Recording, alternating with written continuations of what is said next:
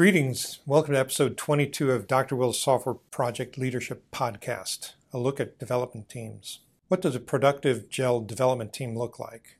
What does any productive gel team look like? You may as well give up the idea of working on a high-performing team, unless you're willing to do what it takes to elevate your team's performance, and that might not be enough. Even if you are willing to do what it takes, does everybody on the team? A development team is not that different from any other kind of team. Let's face it, if a team is going to have a chance of becoming a high-performing team, then it takes an overall commitment to excellence. On a sufficiently dysfunctional team, one person trying hard to lead by example or one voice exhorting the team to work smarter, harder, faster, better will be met with derision.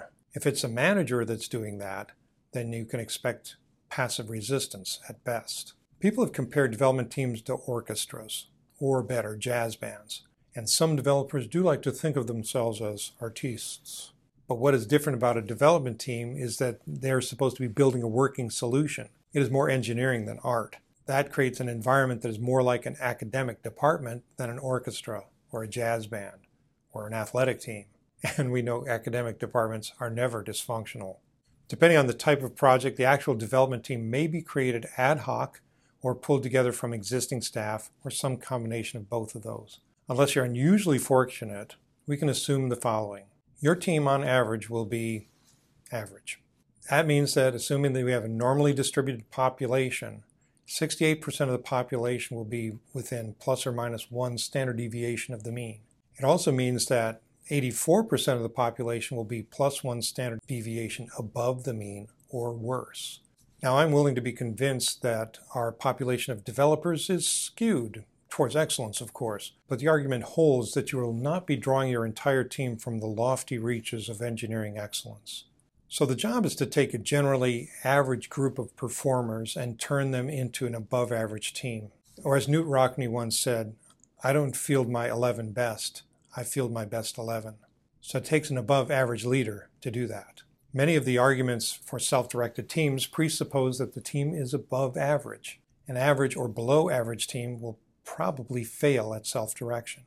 There are more than a few average and below average performers out there who believe they are well above average, or that they are owed self-direction. If you have the time, patience is a virtue. The team should be allowed to start work as it sees fit, within bounds. The team's metrics will save you. One of four results can be expected. Metrics are not produced. If the team cannot even reliably collect data and produce process metrics, then it's clearly below average and incapable of self-direction. The metrics may show below average performance. Okay, is there a trend showing improvement? If so, then encourage the team and sustain their ascent. If not, then intervention is needed. The metrics may show average performance. Okay, is that good enough? Again, is the team showing improvement? Keep an eye on things, and if performance slips, then intervene. Finally, metrics may show above average performance. Pop a cork and celebrate. Everybody wins. Next time we're going to talk about building a development team. What kind of group characteristics and dynamics need to be developed. That's it for me, for you, for now. You have a great day and a great week ahead.